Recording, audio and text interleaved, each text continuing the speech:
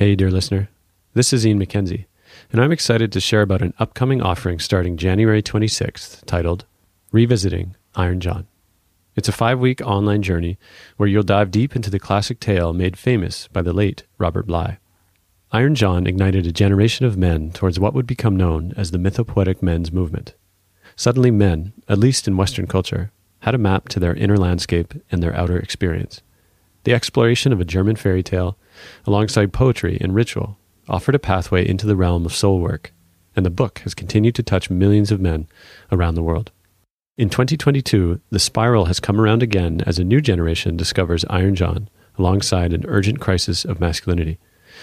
What might Iron John offer in the era of COVID, the Me Too movement, AI, post-truth, multi-generational trauma, and biospheric breakdown? Each week, I will be joined by a number of special guests, including Stephen Jenkinson, Sophie Strand, Ramon Parrish, Stefanos Sifandos, Michael Gay, and more.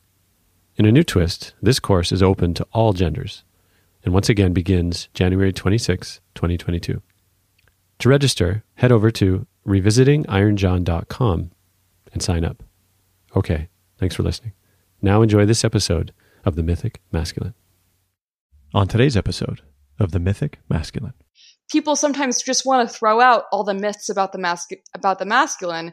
And what I want to do is actually attempt to go back before patriarchy and look at them in their situated ecosystems and the political biases at the time period when they started to be told, and then to reconnect them into modern science, modern philosophy, modern social theory, in a way that creates a more flexible, more tender, amorphous approach.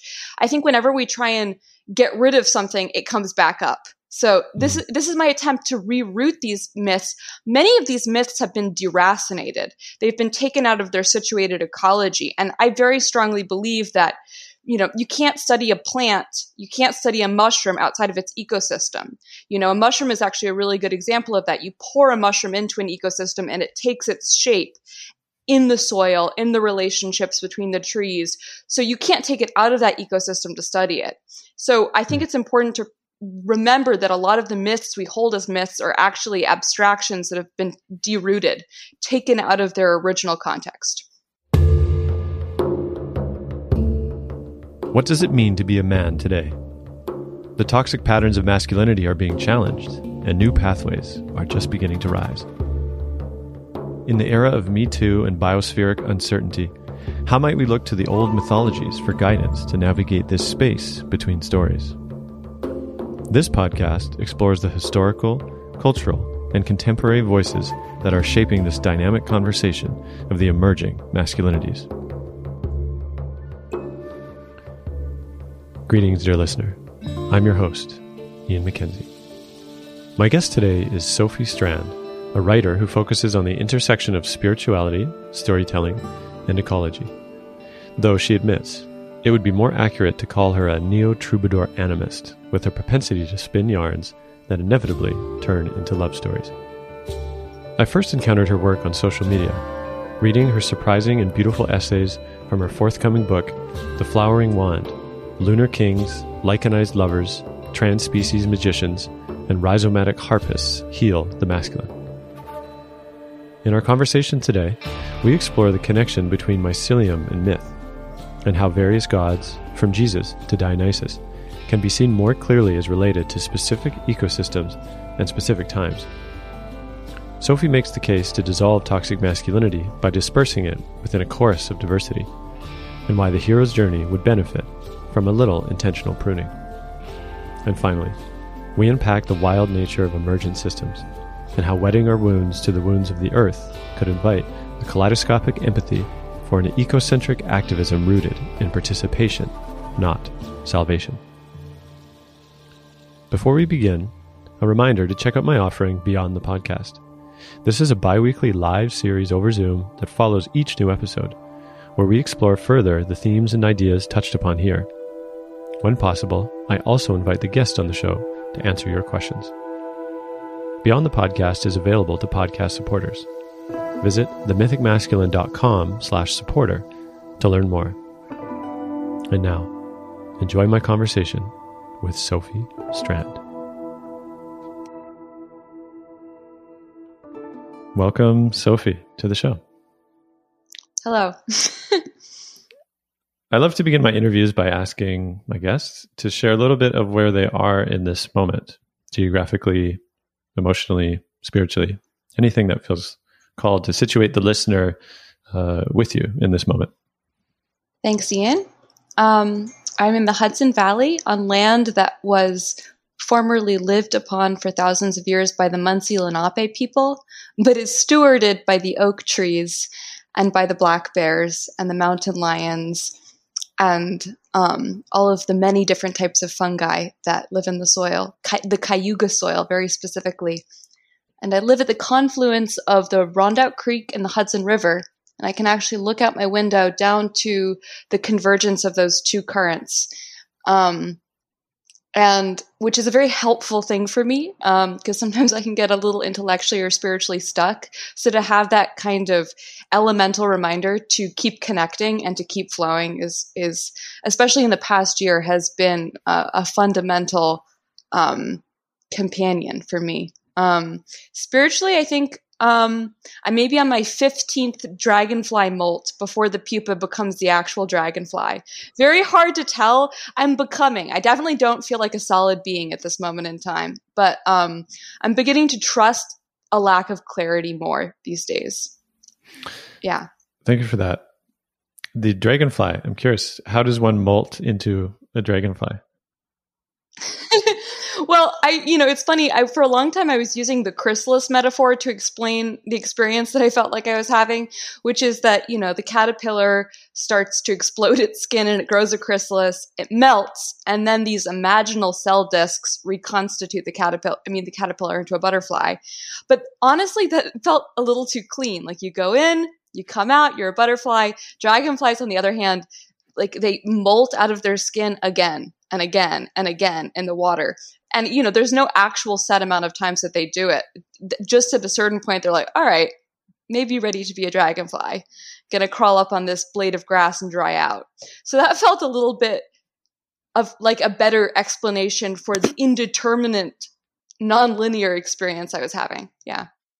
I'm struck by how anytime there's a narrowing of focus or like a zooming in to more minute detail, that particularly in the kingdom of life, that all of a sudden there's so much that gets illuminated, and how little time is really spent in these minute by most people. And certainly myself, I was transfixed yesterday. I was down by a river near my place, and I was transfixed by this frog that would just happen to be there, and I really tried to zoom in on the detail of the skin and the patterning, and I was like, this is amazing, this being.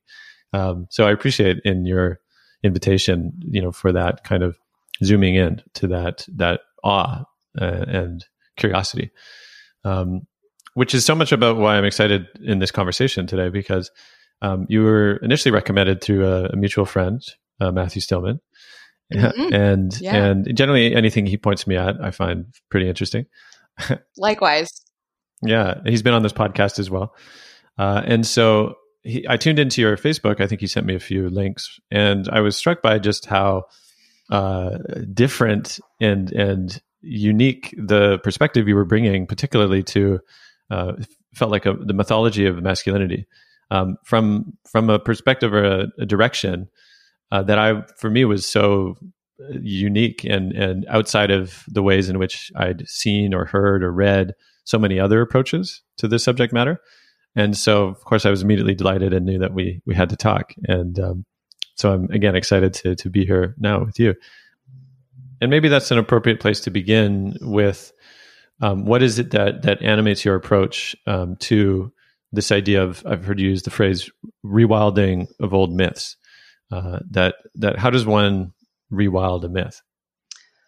Well, I think it's really interesting to think about patriarchy as a translation that's been applied to myths that are actually much older than patriarchy. Patriarchy is a pretty relatively new phenomenon and it's been conflated with masculinity to the detriment of everyone involved.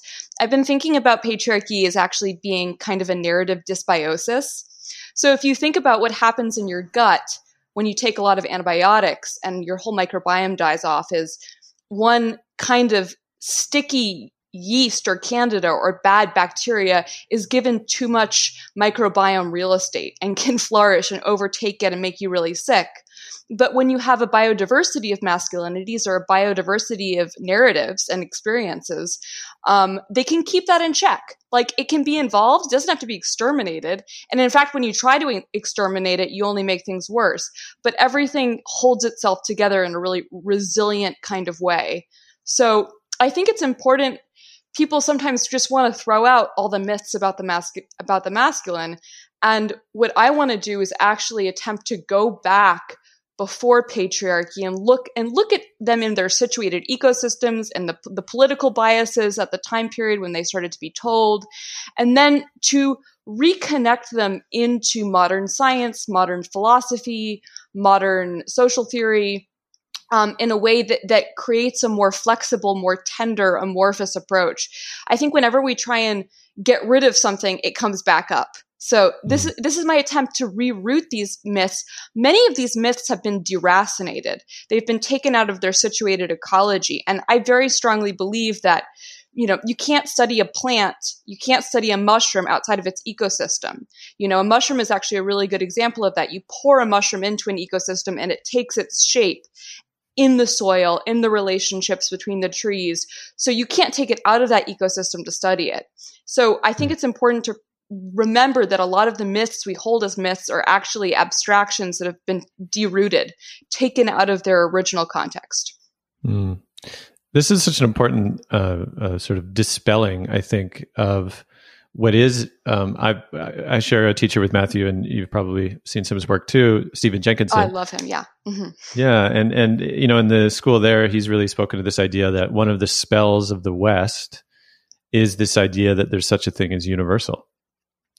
Right. And in that sense, to approach mythology as this idea that, this is a universal myth that is torn from its roots in its ecological ecosystem, like you said, it's such a powerful thing to bring forth, because otherwise, you're right, there's this danger of myth sort of, I think in the languaging you said in the writing I read, something about it, metastasizing or becoming sort of stuck in its self-referential paradigm or not, devoid of relationships that actually make it meaningful, and mistranslated, as you say.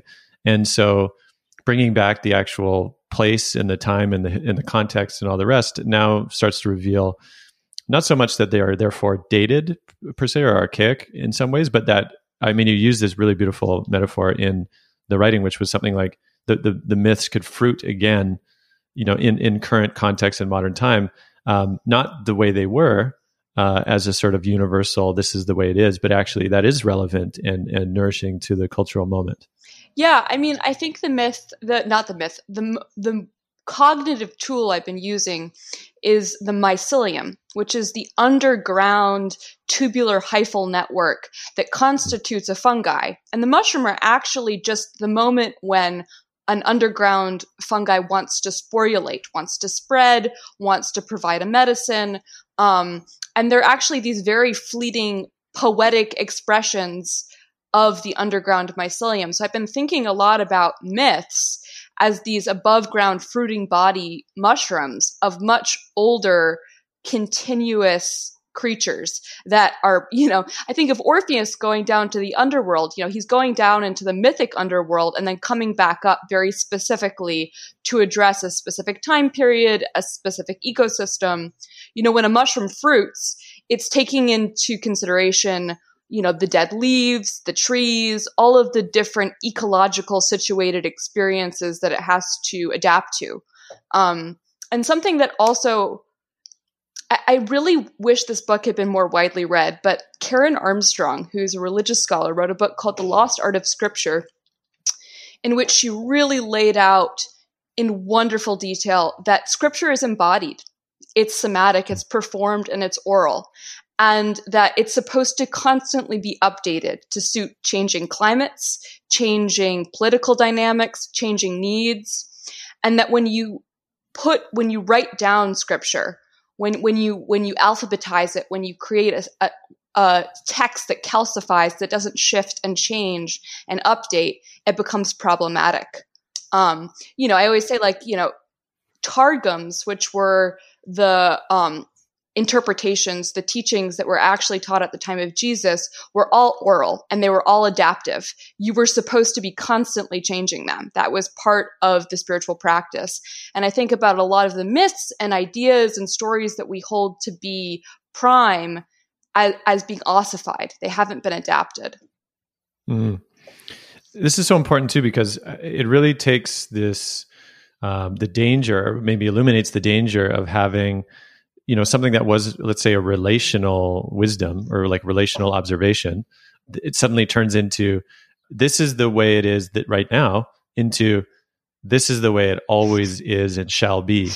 And I will say there's something I've noticed in a lot of the indigenous guests I've had on the show, and even in conversations where, oftentimes when we talk about not just concepts or ideas, but just relational intelligence and wisdom, I rarely hear, I don't think ever, one say, this is the way everyone should do it everywhere, right? They generally say, well, this is the way we do it here, or this is the way my people do it. They tend to do it. And it's not a kind of casualness about it, actually. It's actually a deep relational intelligence, I see, to kind of combat the danger of this ossification, like you said. And in the writing I read, you spoke about, Christianity as being such a prime example of this shift from Jesus, the magician from Galilee, I think you spoke to becoming this, to be Christed, right? To become this something else that is uprooted from the ecology and the wisdom of that actual ecosystem. And I'd love for you to share a bit more of that, because it is such a powerful example of what you're talking about. Yeah, it's so interesting. I really came through this through Gnosticism and through by marriage. I have a lot of Israeli relatives, and I've spent some time there. And I grew up with, not Jewish, but celebrating all the Jewish holidays, going to synagogue, having that experience be a dominant theme. So I came to Jesus kind of slant in an interesting way. So I got to see him in a defamiliarized lens, which helped me to see maybe there was someone behind the Christian interpretation who had some more fertile ideas that could still be rehabilitated.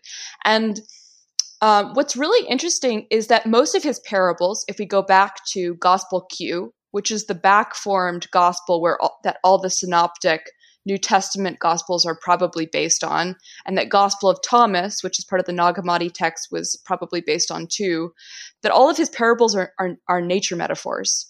That he was probably an illiterate Galilean peasant who went around talking to other peasants about nature. My favorite of those examples is the mustard seed. When he says, the kingdom is like a mustard seed, we just kind of think of that as a platitude, but it meant something incredibly ecologically radical at the time. He was saying to these farmers, the weed that destroys your crops, that is an invasive species, that is really, really problematic, is the kingdom. And it's here right now. It's in your field. It's present. And it's non-human. He talks about yeast. He talks about fermentation as being a kind of magic. He was very... We've taken him out of the virtuous cycle of decay. The vegetal gods that come before him, Dionysus, Osiris, Orpheus, they all go back into the earth to nourish the earth. They die back into the ecosystem they fruited from. But Jesus disappears from the tomb. He's taken out. He is not allowed to go back into the earth and nourish it.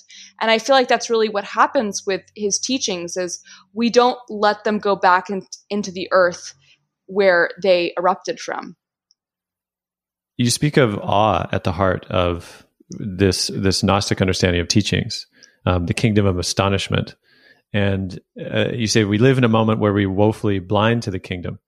And I'm curious to know, again, going back to that right at the beginning of the conversation, right, this tapping into awe, this tapping into like the wonder.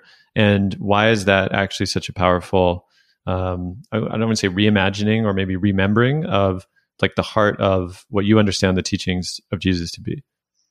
Well, it's interesting. I think this is why there's a big focus on psychedelics right now, and because they kind of defamiliarize our experience of our reality. They open up our neurological sensory gating. So suddenly, it's not that we're hallucinating; we're just seeing everything that we're blocking out usually, which I think is such a fascinating concept. That we're constantly gating out all of the marvels, all of the miraculous sensory messages that are actually present. For me, I think Marvel is that moment where our story ends and our expectations melt. And suddenly we're actually in a story where the human perspective is not as important as the more than human world. It's a moment where we realize we're not the main character. And that can be actually a profoundly comforting experience when we realize perhaps we're in alignment, we're in an ecological niche, we're doing what we need to do, but it is not the main story. We do not need to be in control. And I also think that Oz is a moment where we feel connection. We feel that metabolic looping with the world, which really does constitute who we are. We are, frames with which matter passes through. We are processes of cells rather than concrete solid objects. We're breathing in air with the microbiome of the ecosystem we're in. And if we can kind of defamiliarize our idea of a sterile, bounded individual and begin to playfully understand that we're actually in dynamic participation with everything around us, I think we'll begin to make decisions that acknowledge that our intelligence is interstitial and it is constituted by relationships. And if we destroy those relationships, we destroy ourselves. How does one such as you become so interested in the microbial, mycelial web of intelligence alongside myths of masculinity? I'm curious in your story, what led you to be so fascinated by these realms? It's two different paths that converge in a very unpredictable way. One, I've always loved mushrooms and fungi. I've always been down on my hands and knees, looking at them, peeling back moss, looking at all the little rootlets and the white hyphal threads. And I got very, very unexpectedly ill when I was 16. And it was no one understood what was going on. I was in and out of the hospital. Doctors thought I was dying. They couldn't figure it out. It took a long time to finally get a diagnosis. And when I did, I was diagnosed with Ehlers-Danlos, which is a connective tissue disease. And it was kind of an aha moment for me because I'd already loved mushrooms so much. And I had just begun to realize that they were the connective tissue of forests and of the soil. And to realize that I had a connective tissue deficit, I realized, okay, I need to wed myself to this more than human being that I already love in order to heal myself spiritually. Like, I'm going to do all the practical things to try and take care of my body. But I also, something I really, really believe is that we should wed our wounds to the wounds that we have created in the earth. And your wounding is information about what you need to love and what you need to care about. And I think we all, as you said earlier, that's going to look different for each person. I think about these birds that are going extinct. There's one in Hawaii called the Kauai'oa bird that did go extinct. And you can hear its last song for a mate that's never going to appear. And I think that our imperative right now is to fill those empty spaces that we have created, to feel that wounding in ourselves, our own kind of pain at being cut off from the world that we've actually enacted. And we need to go into those empty spaces that extinction is creating, into the landscape, into the relational webs. So mycelium for me is my particular version of that, of wedding myself to the story of something bigger than just me. But in terms of the masculine, it's really interesting. I am a survivor of pretty intense violence that happened via the masculine. And the people I love in my life most are men who are suffering from patriarchy. And I created a women's group, for non-binary, for trans, for femmes, for women, where we would get together monthly and bring food and share stories about a certain theme in our lives and then help each other relationally see the story, tell the story differently, to untie those narrative knots that we couldn't do on our own. But it became really clear about 2 weeks before quarantine that there was one story we weren't changing, which was the story of masculinity. And that we needed to invite the men in, we needed to do that work. And then quarantine began. So it was kind of this pullback moment. And so I started to do that work on my own by going back to these myths. And it was a way of healing myself, actually. It was a way of healing my own relationship to the masculine and saying, okay, this is an amazing biodiversity of expressions that has very little to do with patriarchy. And you need to decolonize yourself. So it was a very personal experience of trying to decolonize my innate triggered rage at, the monolithic pretend idea of a man.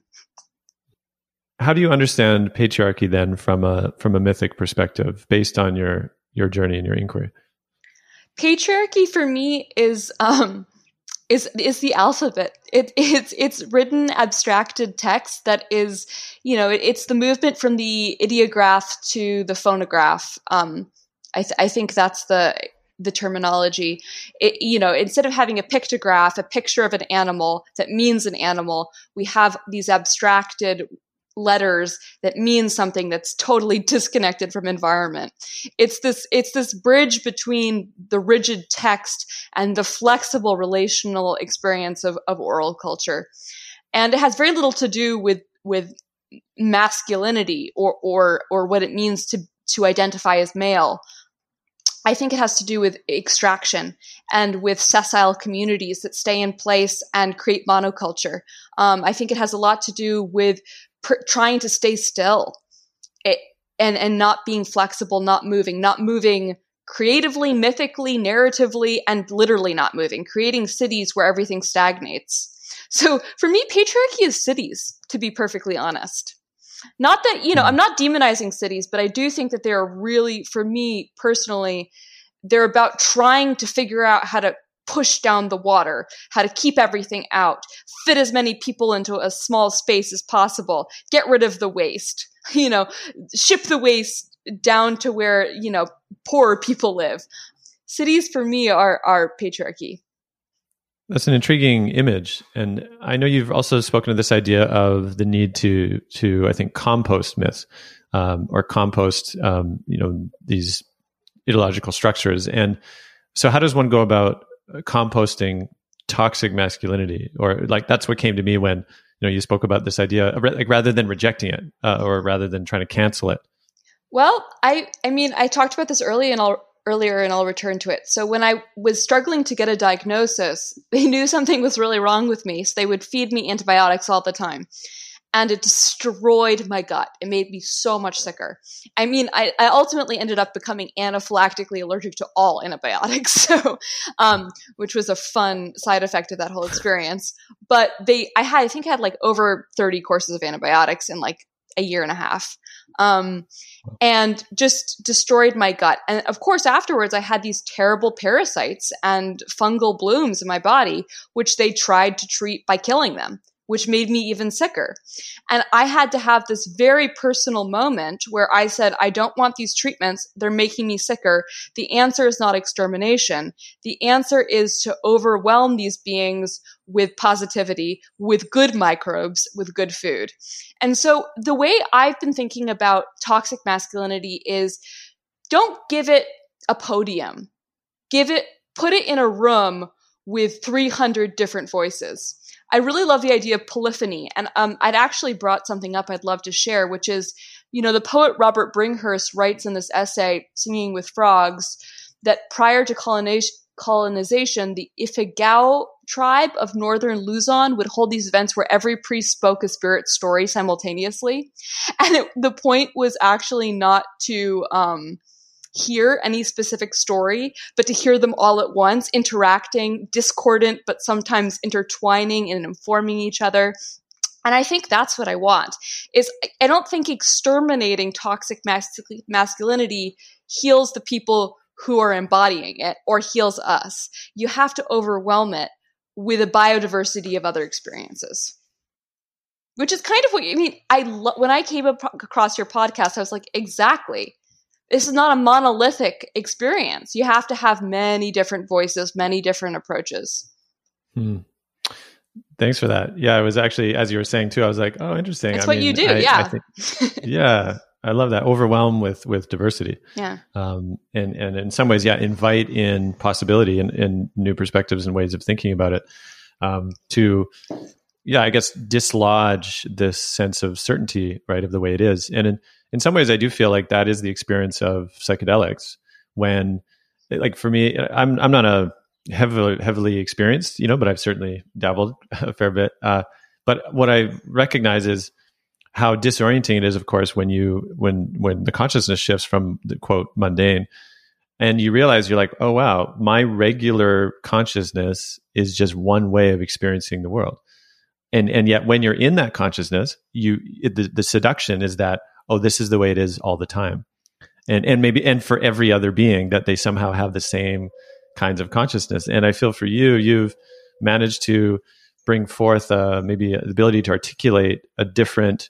consciousness in approaching all of these different subjects. So I feel, for example, in the like mycelial ecosystem of the different myths that you've unpacked or illuminated through those other doorways is profound, actually. And perhaps I'd love for you to speak a little bit too about like what are some of the threads.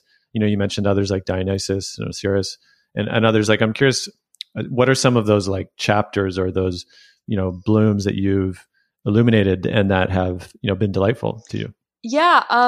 So a couple of them, my main guy is Dionysus. Once I hit on him, I was just like, this person has had a smear campaign. This is not the god of wine. This was the god of liberation. His other name was Liber, which is our word for freedom, for liberation. He was the god of Spartacus. He was the inspiration behind peasant revolts, female revolts. He was seen as, he's a much older god than even the Greek pantheon. He occurs in Linear B in Minoan Crete. So he predates the Kurgan hordes coming down and slaughtering and overtaking these older Mediterranean populations of Bronze Age partnership cultures. So he's one of the fascinating things about him is he's almost the most mycelial of all of them, in that he's always interpreted, even when he reaches Rome, as a new god, as being fresh-faced. He looks different in each city that he arrives to. He's always a stranger from a strange land, and yet he's the oldest god. So he's the god of fermentation. And something that I've been loving is, it's only recently with microscopes that we understand fermentation to be the product of smalls, of fungi, of yeast. And before that, we understood that there was a process happening, that there was a being, there was an element that was involved that was divine, and we didn't know what it was. And for me, Dionysus is like the fungal god. He's the embodiment of that fermentation that people at that time period knew was there but couldn't quite articulate. But he's definitely on a rhizomatic underground continuum with, I think, Orpheus. And Orphic legends and Dionysus legends are, they're very heavily centered in Thrace. And Dionysus and Orpheus are actually cast as opposed and as enemies in later Roman legends. But for me, that seemed very obviously to be a kind of way of trying to divide and conquer, that they were too powerful when they were together. Because in their older myths, they seem to actually be kind of the same person, if not friends.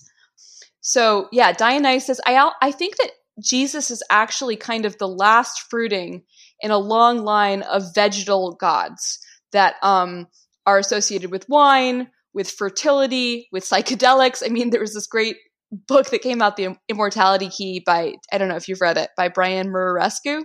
But he really charts the development of, the Gospel of John is just Euripides the Bacchae. If you put the texts next to each other, they're the same text. So obviously the author of the Gospel of John saw that it was really, really easy to convert the followers of Dionysus to Jesus, that they were obviously speaking the same language and that he could co-opt this language from the Bacchae, Bacchus, who is also Dionysus, for the Gospel of John. It's actually remarkable. They're pretty much the same text. Wow. I'm thinking of, I believe it was in Iron John that Robert Bly I think he quoted maybe Jim Morrison or something about how he said, or he commented that this idea that you don't become a god, but you, I think, are inhabited by a god, and I think it was Dionysus, right? But how, in a sense, he was commenting that this idea that for one to sort of venerate or idealize at least that interpretation of Dionysus as the kind of rock star that doesn't grow up, is sort of the trashes the hotel room and hard living with drugs and alcohol. That seemed to be a kind of misinterpretation, right, of that energy in a modern context. And I'm curious to hear about that. It's not a misinterpretation in a modern context. It's a very actually strategic Roman smear campaign where they try and divide him from his actual kind of radical anarchic energy. That they try and simplify him and retell his stories. He's one of the only gods that gets actually outlawed. He's seen as so dangerous that actually there's this priestess this Campanian priestess called Pacula Ania, who actually tried to open up the priestess culture of Dionysus, because it was usually only women who actually did the sacred rituals, to younger men.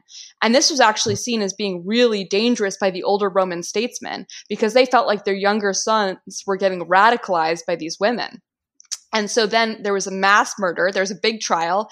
7,000 people were killed, and then Dionysus was pretty much illegal. You couldn't, and he was associated with wine and raucousness and partying.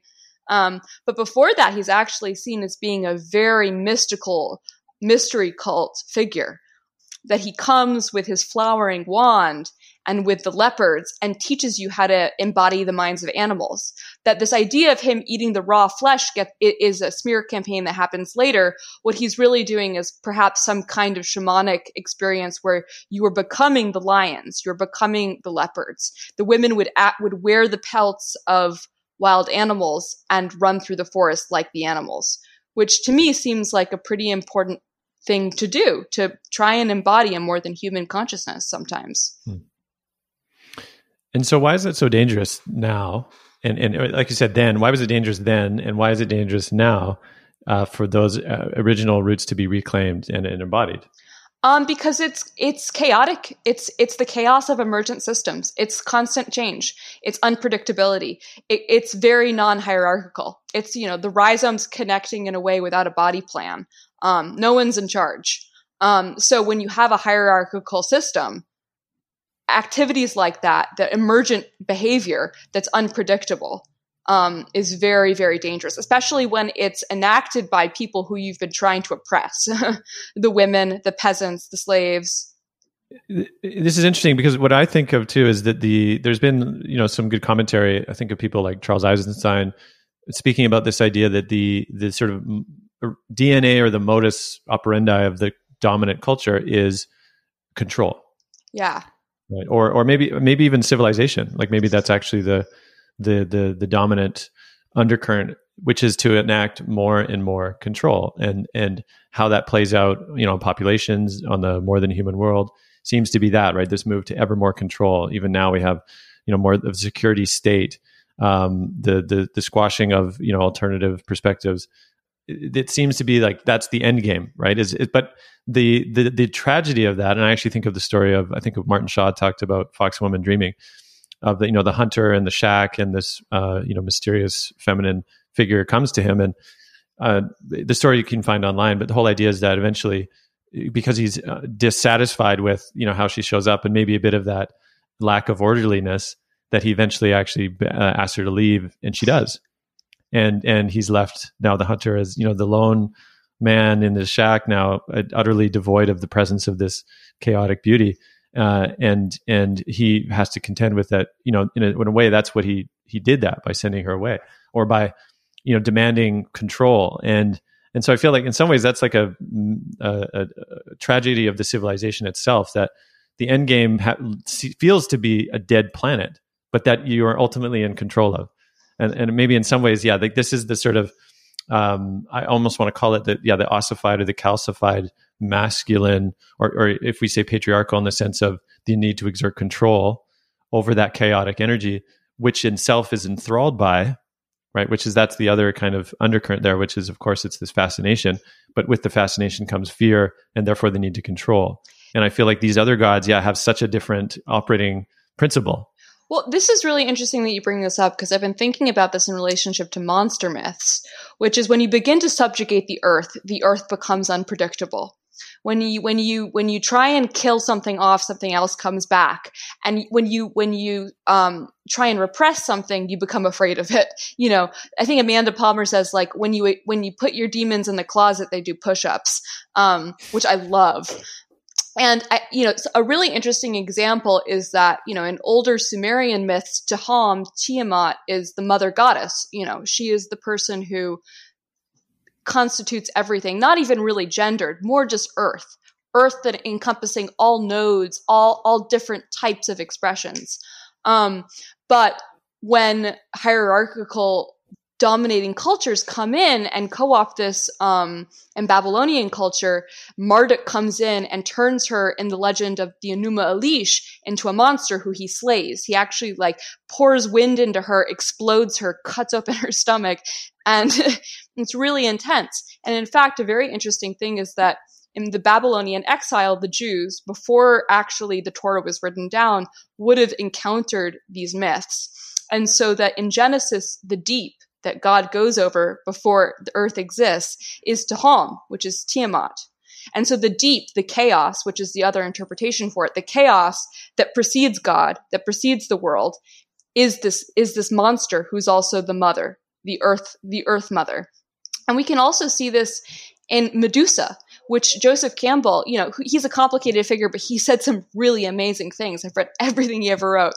And he really compellingly shows that Medusa is this Minoan snake goddess, and then that these invading Indo-Aryan tribes come down and turn her into a monster. So I think we also have that relationship with nature, which is we've controlled it, so we're afraid of it. And nature is an emergent system right now. We've created the very chaotic conditions. And at a certain point, they're going to click into a kind of collective behavior we cannot predict. The one thing I want to add is the Earth's going to be fine. We're not going to be fine. And the Earth is moving at a temporal scale we cannot even understand. And it is correcting right now. So our control is not a dead Earth. It's a dead human population. It's interesting too, because I do oscillate between that understanding, that in some ways there's this balm for the level of destruction that I feel, humans have wrought, and again, by the system of need to control and decimate other than human populations. Earlier before this conversation, we talked about Fairy Creek and the major, old trees that are being chopped down possibly as we speak. And so in some ways, I feel like there's a kind of, I don't want to call it giving in, but a sense of almost, Earth will be fine, maybe humans not. But at the same time, the longer that, quote, we wait for humans to, if the idea is that to shuffle off, from the stage, they're going to take a lot more species down with them. I really, so I'm with this reality of, well, wait a second, but there is a consequence to engaging directly with the systems that are actually causing, this great devouring. And so, I just wanted to bring that up, that I oscillate between those. Well, yeah, I'm combined. I just always want to decenter this idea that humans somehow have any control over what's happening to Earth, that the Earth is moving on a scale that's much bigger than us, but that in no way says that we cannot act. The thinker I've been really, really loving is Andreas Weber, and his idea that we should really just be thinking in terms of love, that that love is matter. Matter is always interacting and pushing and constituting itself against other beings. And that, what we love loves us. That if we act with love, we're going to actually act in preservation of these beings. That we aren't a single species. We're an intertanglement of species. One species goes extinct and an entire ecosystem frays and falls apart. So I think that we have to be called to dynamic action every day. especially with those beings that are in our situated ecology. And that's the one thing, is I think there's the paralysis of kind of a universal activism, that we have to be helping out everybody all the time. And I think the most powerful thing is, how can I daily show up for the kin right outside my door? How can I locate the ecological issues in my neighborhood? This strikes me perhaps as some of the inspiration or the sense of ecological embodiment, right? That in some sense, to engage with the world isn't to sort of poke it from a distance, but in fact to be involved in a way that sort of opens up a much more, entangled realm of possibilities. Yeah. I've been thinking a lot about how, all of our senses are built to interact with the earth. A photon of light isn't, my sight isn't this immaterial philosophical concept. It is an actual act of touch. A photon of light is going into my eye. It's a series of chemicals and molecular dominoes.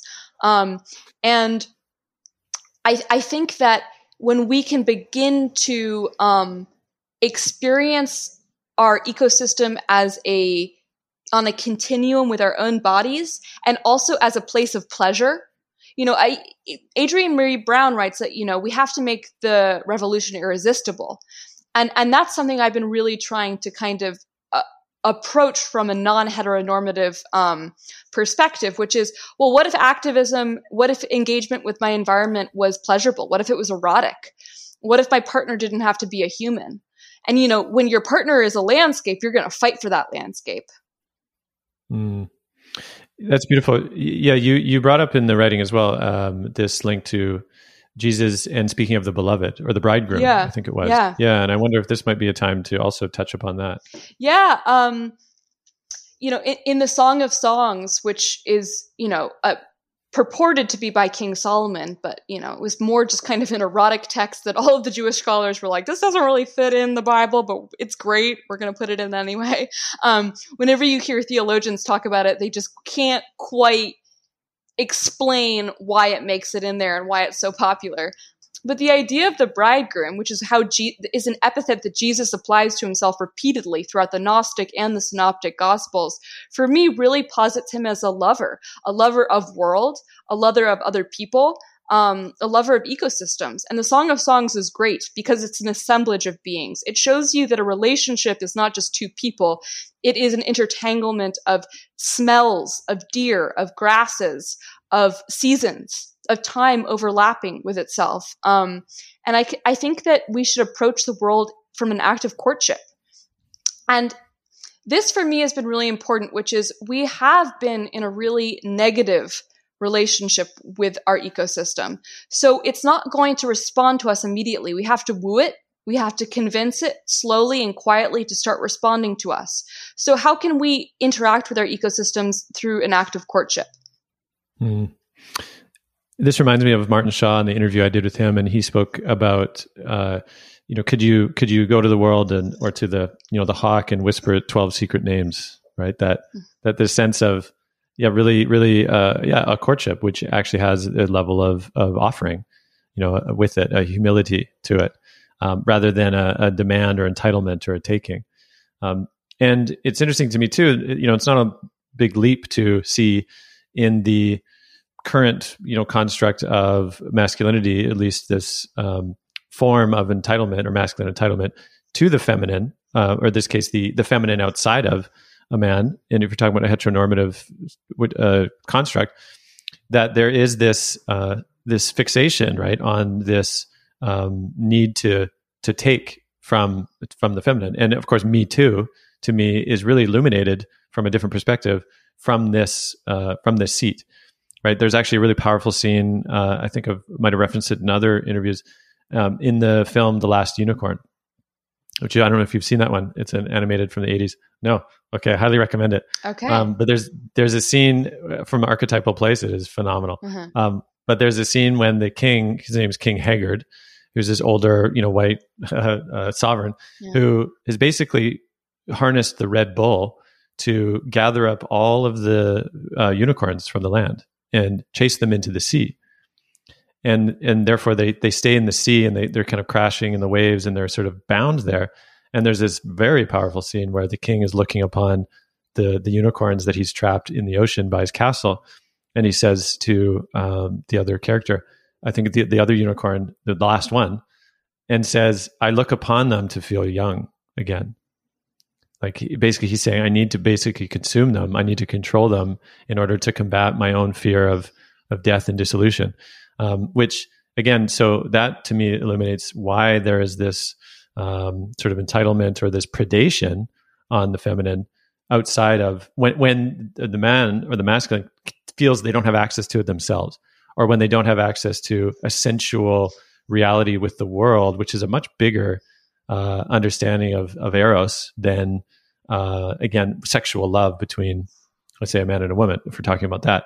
So I see you nodding a lot, so I'm curious to turn it over to you. Well, I'm thinking about Dionysus, actually, and the fact that Dionysus is often portrayed as being very androgynous and having an amorphous sexuality and wearing women's clothes and being able to embody many different flavors of masculinity.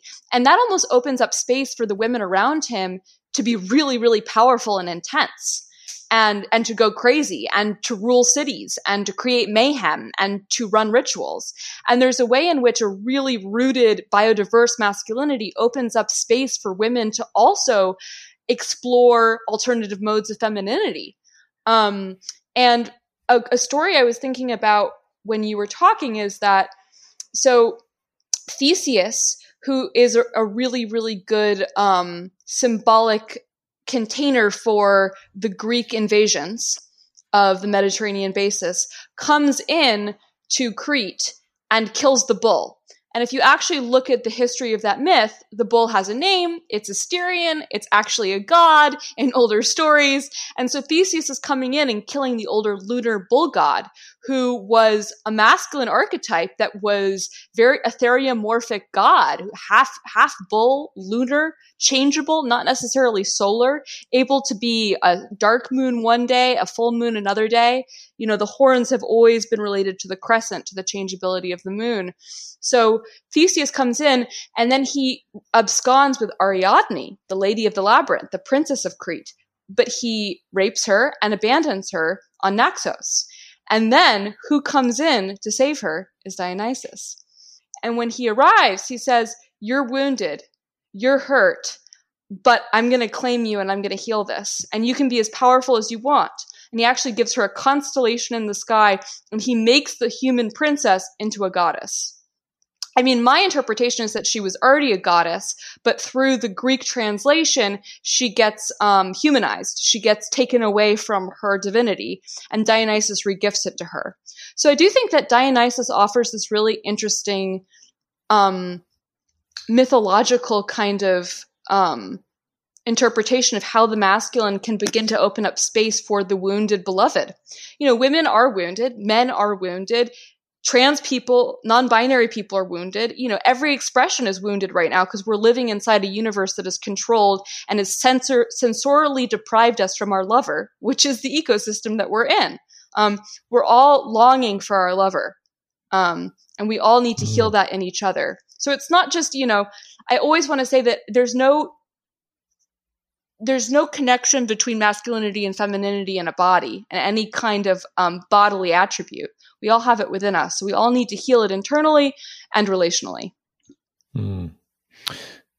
Thank you for that. That makes me think of queer ecology and what is the medicine, actually the necessary medicine, the necessary perspective that is rising now. And just to say, my extent of understanding is that queer is an identity in some ways, but it's also like a way. It's an approach, or it's a verb. These are the ways in which I've become starting to understand it, and I'd love to hear your take on it. It's about stepping to the side. It's about transversal gene transfer. It's about realizing that evolution isn't linear. It's a unpredictable cahooting of two different cells. You know, our very cells are constituted by symbiogenesis, which are different prokaryotes merging together to make a cell. That's pretty queer if you ask me. You think about lichens, which are a strange mutualistic combination of algae and fungi. You know, you look at mushrooms that have 27,000 different gender expressions. and the fact that certain foxes have lesbian relationships, and then only one female fox as part of the group mates with the males. The rest are all having homosexual relationships. I mean, the thing about queer for me means to destroy any sense of linearity, any sense of an arrow of time, of the dualism that we've created because we have two hands and two eyes, so we think everything comes in twos. That's just our body. That's not necessarily how other bodies work. Yeah. Have you seen the Lil Nas X video, Montero? I have. I loved it.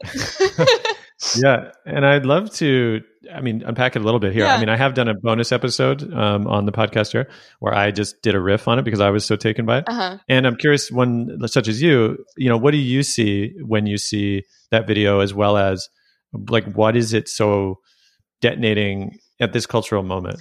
Well, I actually thought it was really interesting because it's about a descent. And the past 2,000 years have been about ascent.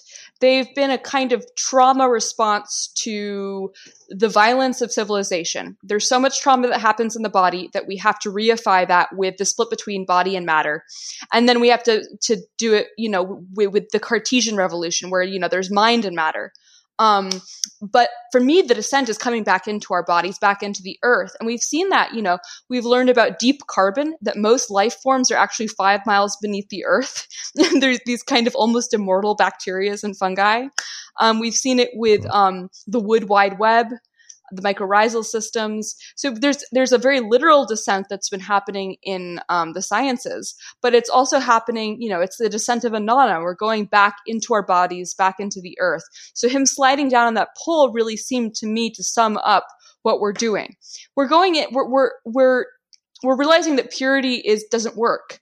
You can't ever purify yourself. We're all contaminated. There's blood pressure stabilizers in our water. We are culpable. Every time we turn on our car, we are killing species that are continents away from us. We can't necessarily simplify these things. We can't scrub them down with bleach, but we can descend into the lived, dynamic, participatory reality of them. What do you make of the last scene too, where, spoiler alert, yeah, anybody can go on YouTube and look up Lil Nas X Montero. I'm trying to remember. It's been a second since I saw it. Yeah. Sure. Well, he gives the devil a lap dance. Oh yeah, yeah. and then it looks like he breaks his neck, and in some ways, and then he puts on his crown, right, and then he seems somehow illuminated, with bright white eyes, and he grows black wings, and some interpreted that scene as that he then becomes the devil. Right. Which to me, I don't think that's what it's saying, because what I picked up on, I think, is actually that he breaks the binary itself. Love that. That's kind of what I thought. But for me, it's also everything has to die back and regrow, even in our own lives. I think that's where I am too. I think I've been in a death process. I've been a compost heap for a year, and I've just had to say, okay, you got to let yourself melt sometimes and then come back differently. So it's almost like that moment in the cocoon where the butterfly is totally melted and then comes out differently. So it's almost like he's receiving the transmission. If a God stays the same for too long, it gets unhealthy. It's not applicable to the actual situated experience of the current moment. Looking to patriarchy then, and the gods of capitalism, let's say, as you've named in a sort of that, I think patriarchy and capitalism are the malignant offspring of Christianity, I think you said. But, not directly, but kind of, yeah. Yeah, and I wonder, could you draw that thread then? How do you see that?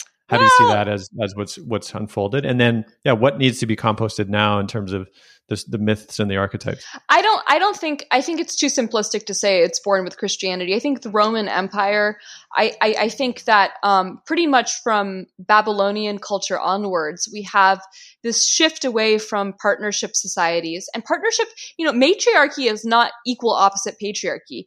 It's about, I think Crete is a really good example, which is in most of the images that come to us from Crete, heroic individuals are not centered. It's mostly pictures of honeybees, weather, zigzags, bees, bulls. Nature is divine. The epiphany is the experience of the goddess as a fruiting of nature. So partnership societies are not about women in power over men. It's about women and men dancing together in celebration of their intimate relationship with nature.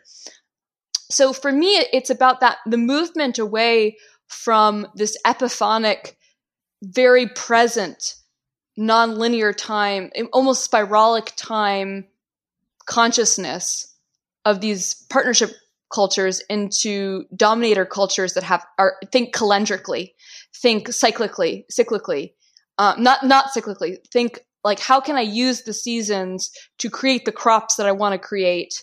How can I colonize these places to get what I want? There's something about this, at least the current understanding of the hero as well, right? Which I think is this fixation on the hero. I mean, I'm less familiar with Campbell's work. I mean, I know more through secondhand, conversations. I've read some of sure. But I also feel that there's something of this centrality of the hero, right? Which is in some ways something's already happened to a culture when the hero becomes central. And Rebecca Solnit, actually, I think had a really good article.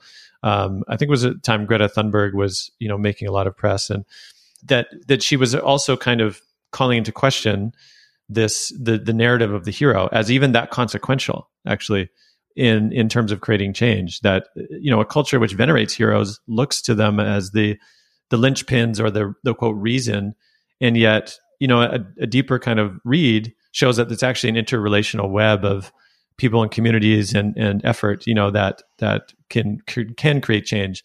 So I guess I'm curious too about what is it about the heroic narrative that is this sort of unconscious projection or calcification, and why might it need to be composted? My entry point into the hero's journey is my favorite mythological figure, who is kind of my entry point at a very early age into storytelling, is Tristan from the Tristan and Isolde myths, which predate the Arthurian myths, and are, the Arthurian myths are a reinterpretation of the Tristan and Isolde myths. And I honestly think they go back all the way to Judea and King David. And I've laid that out in the book that I'll be coming out with perhaps in the next year. And for me, Tristan is a really good example of how the hero's journey is not enjoyable for the hero.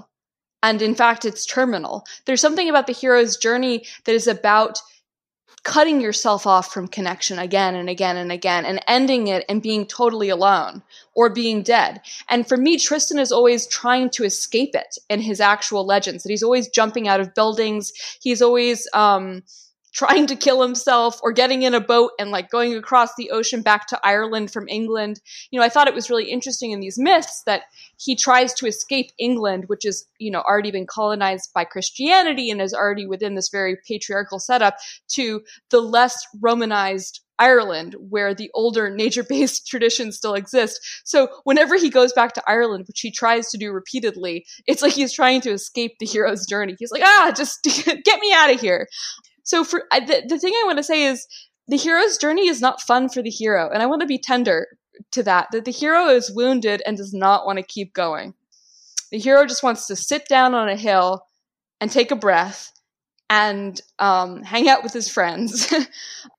I wrote a piece called Coppice the Hero's Journey, which is, coppicing is this ancient practice of being in relationship with environment. There's this, very colonial idea that everything we do to the environment is bad, but indigenous cultures show us that tending our forests and our ecosystems, it's an act of love. It's an act of intimacy. And coppicing is this culture in Europe of sylvan culture, of cutting a tree back so that it sprouts up as many different trees. And it creates these thickets, actually, where birds roost, and it creates biodiversity. And it's suddenly you don't have one tree, you have 10 different sprouts.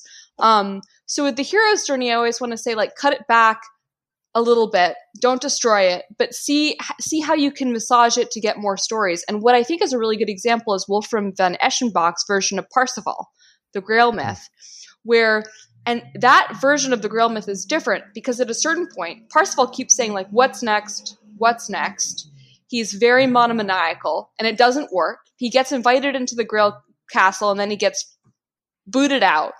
And in his second return in, he finally realizes that the answer to the riddle is not to try and create the hero's journey where he's constantly doing something, achieving something, and moving forward, but to turn to his side and to look at the Grail King and say, what ails thee?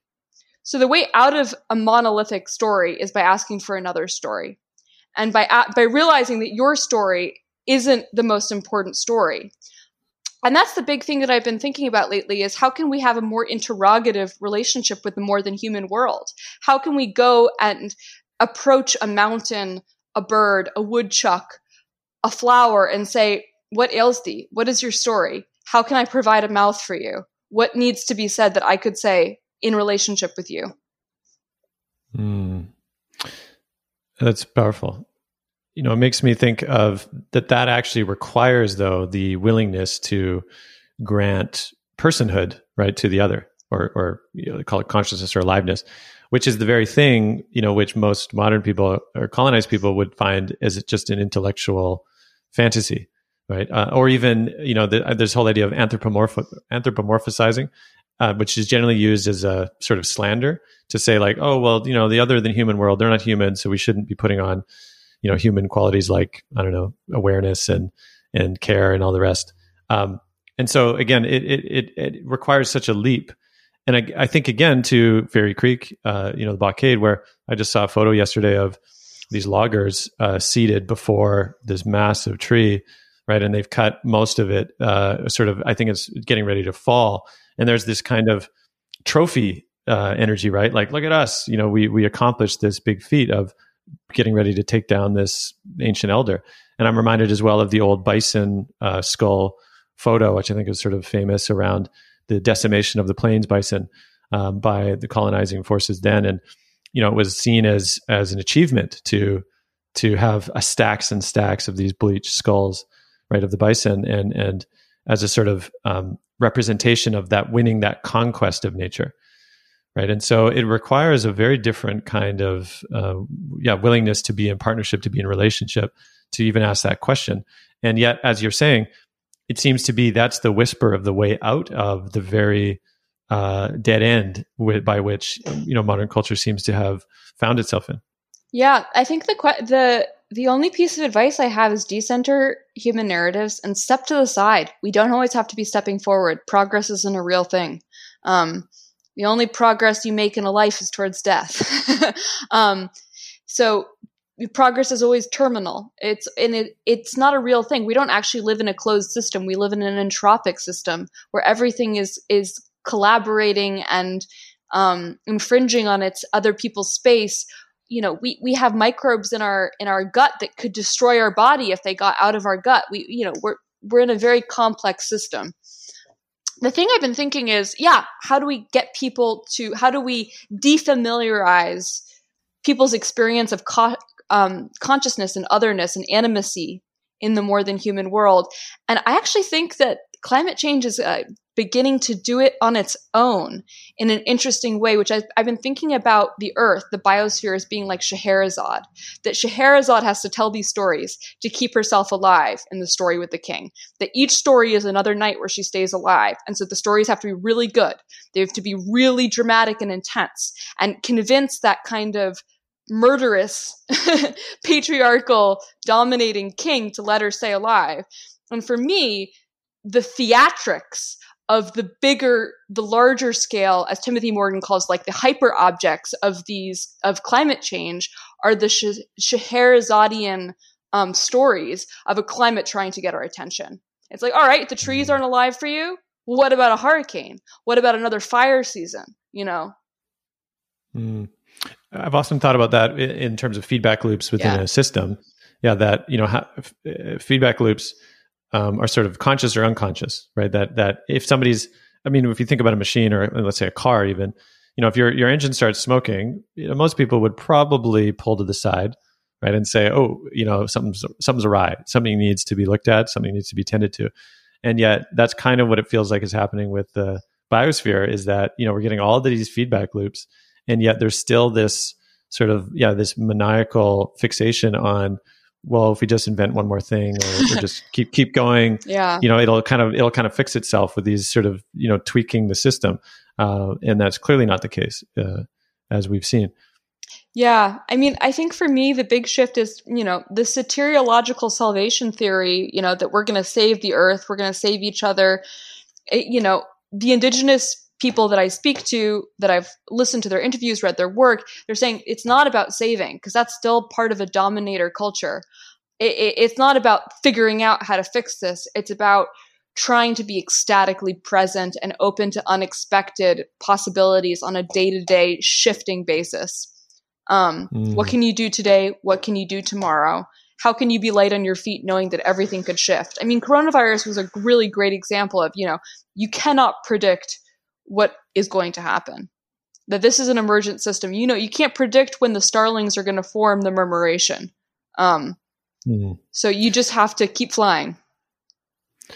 It's interesting too, you brought up coronavirus as well, because, early days I tracked some of the narratives that were emerging. Yeah. Right. And it was really telling based on what were sort of human-centric narratives and what weren't. And, one, for example, is, of course, the metaphor of war, right, which is a very common understanding of, again, the extension of that war in nature, or nature's at war with us.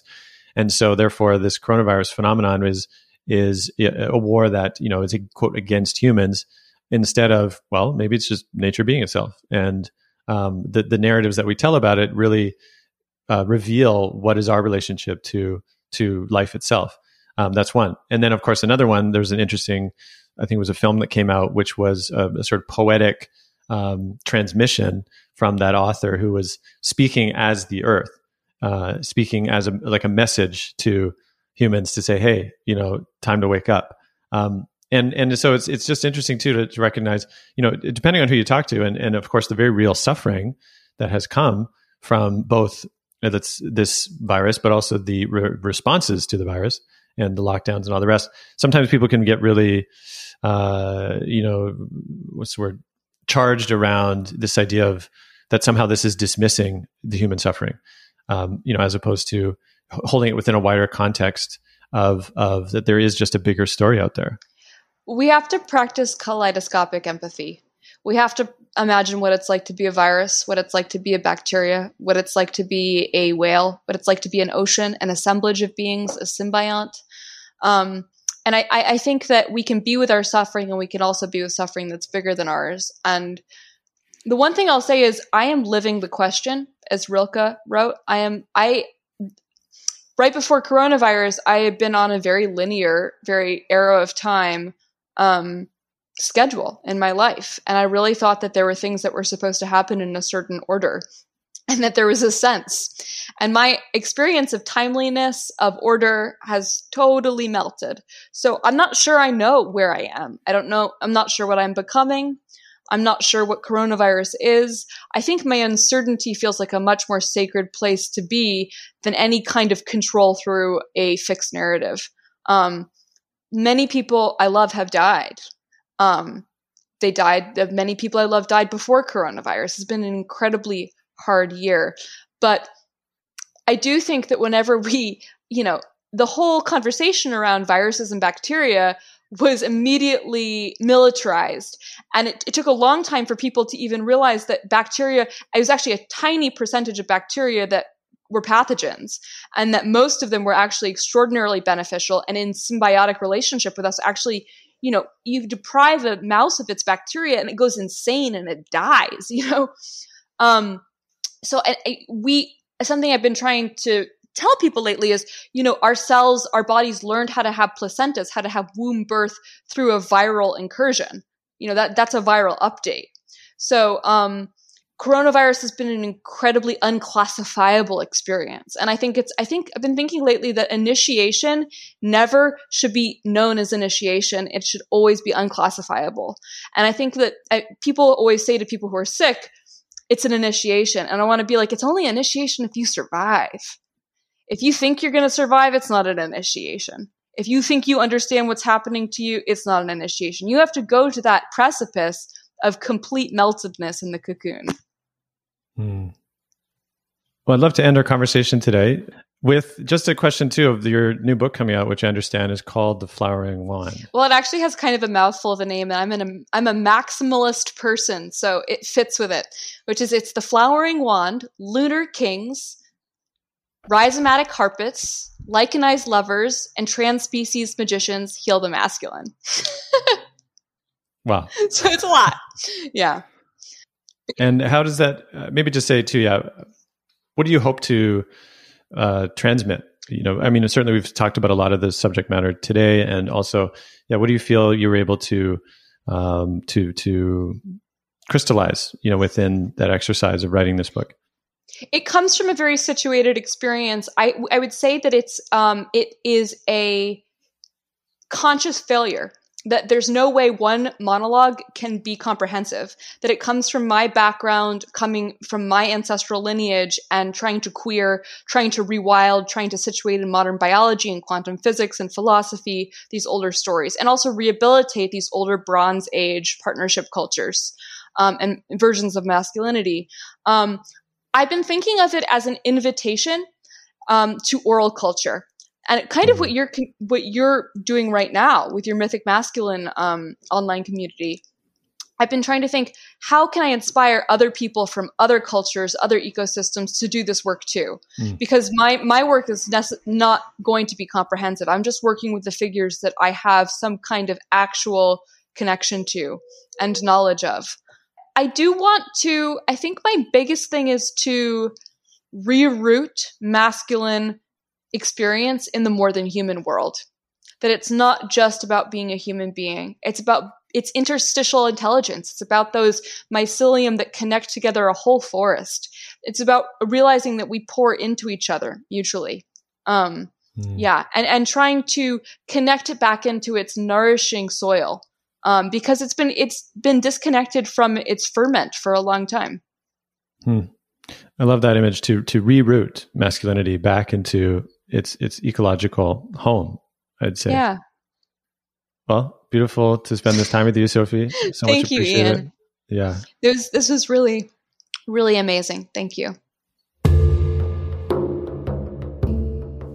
Thank you for listening to this episode of The Mythic Masculine.